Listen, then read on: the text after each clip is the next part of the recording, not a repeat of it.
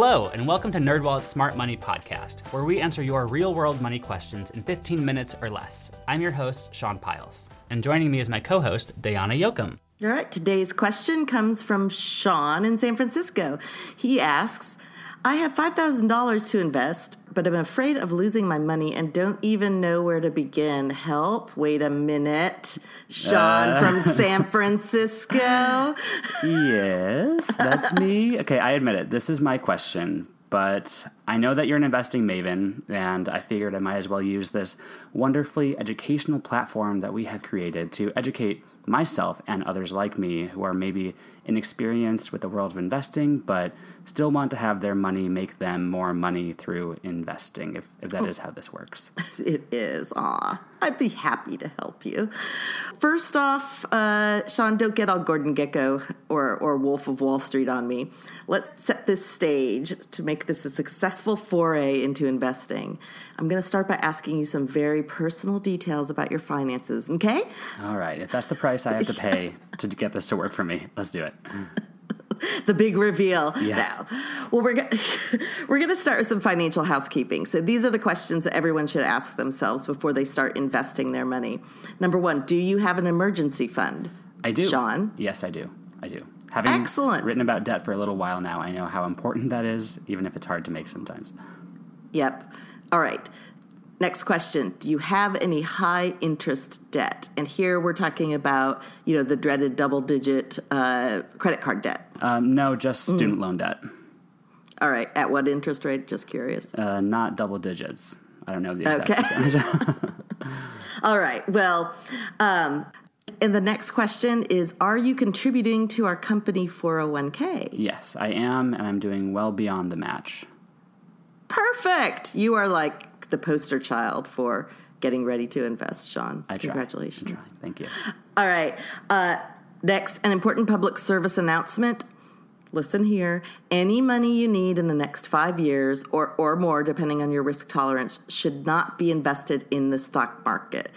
Over the short term, the stock market goes up and down, and so you don't want to have to cash out at a bad time if you need the money.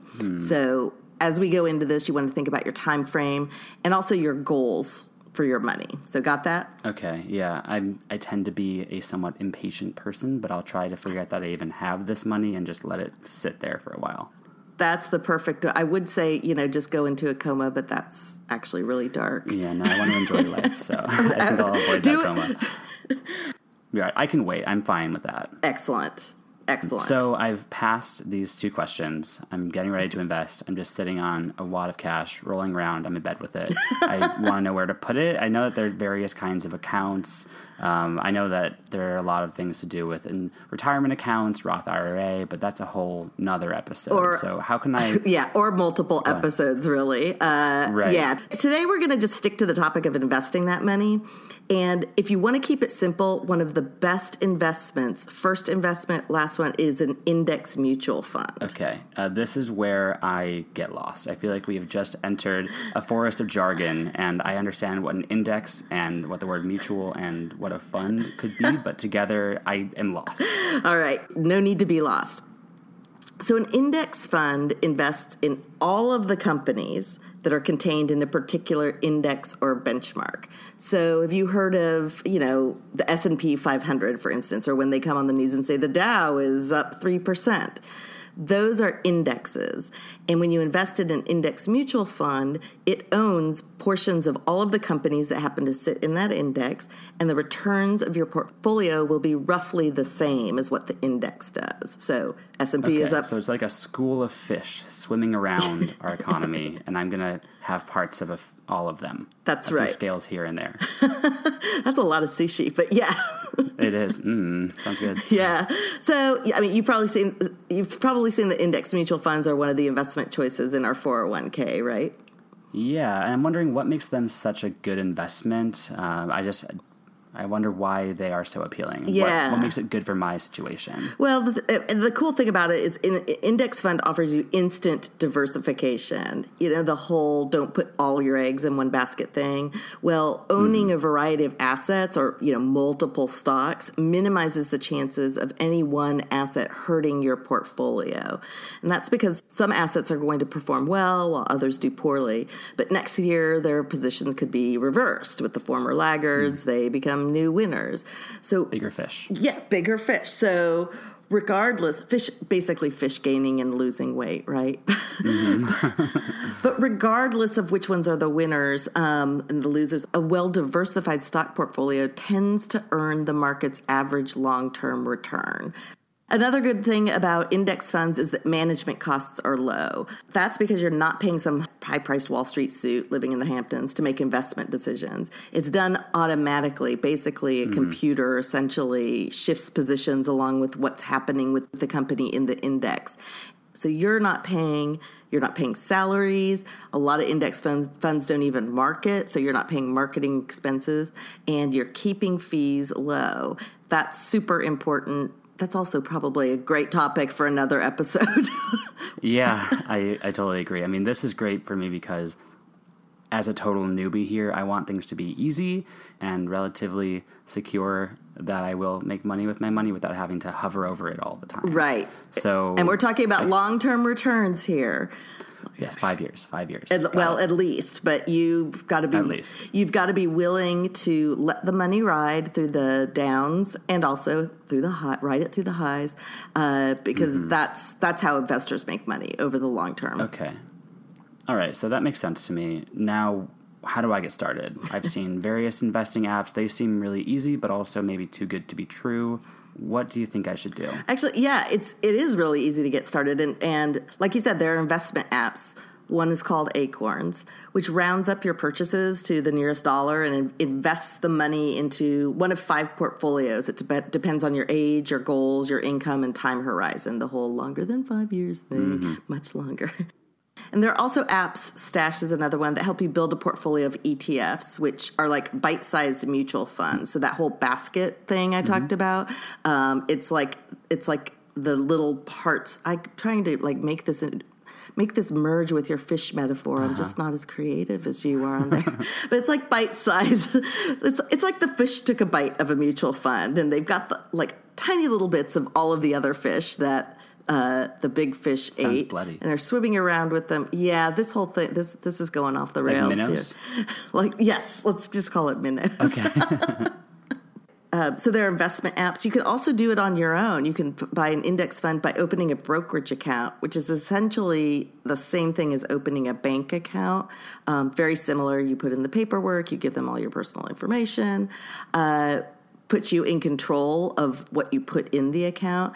And plus, like the apps, one of the nice things that some brokers offer is you can automate deposits to go in once a month or however often you want. Okay, again, keeping it easy, simple.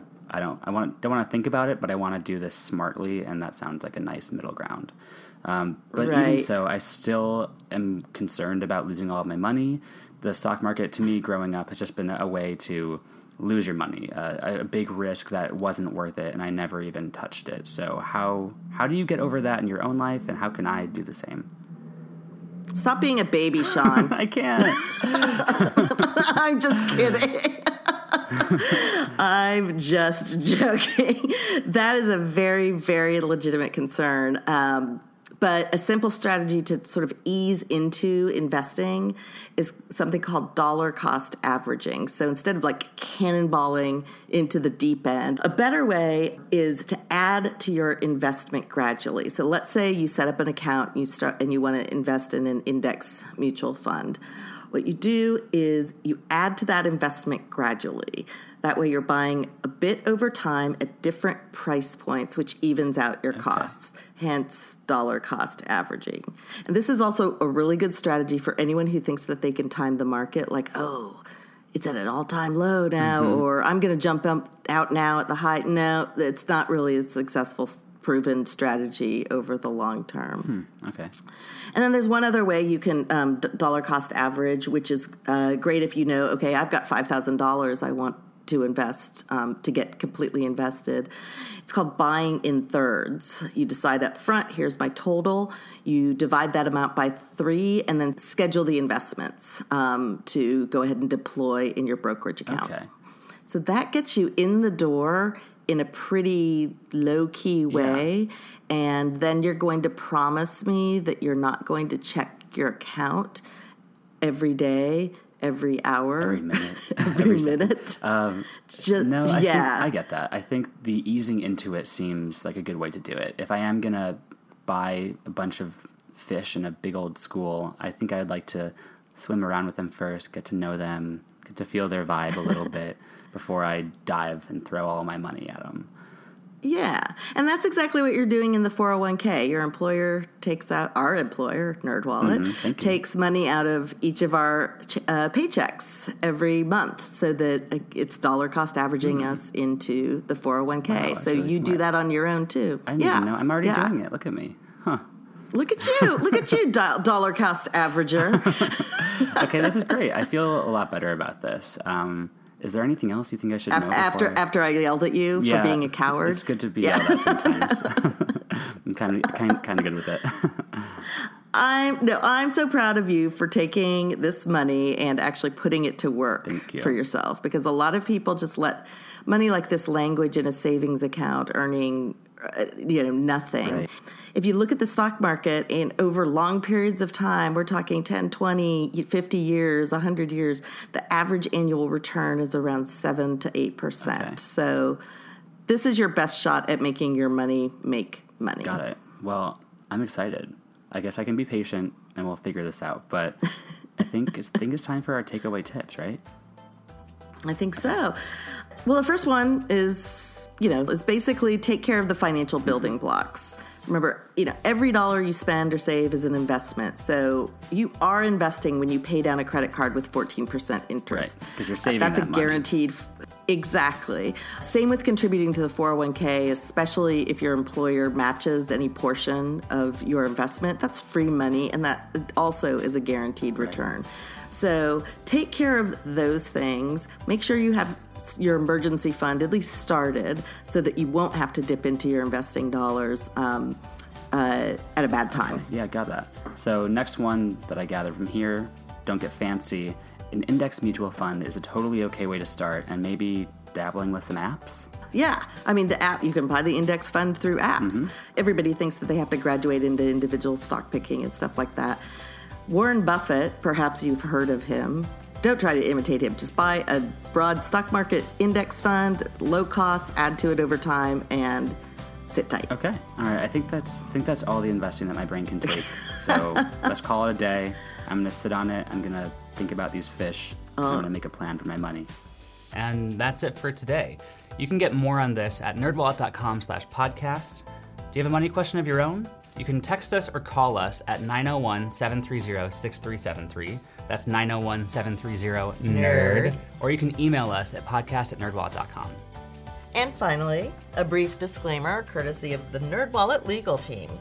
Your questions are answered by knowledgeable and talented finance writers, but we are not financial or investment advisors. This nerdy info is provided for general educational and entertainment purposes. And with that said, keep it nerdy.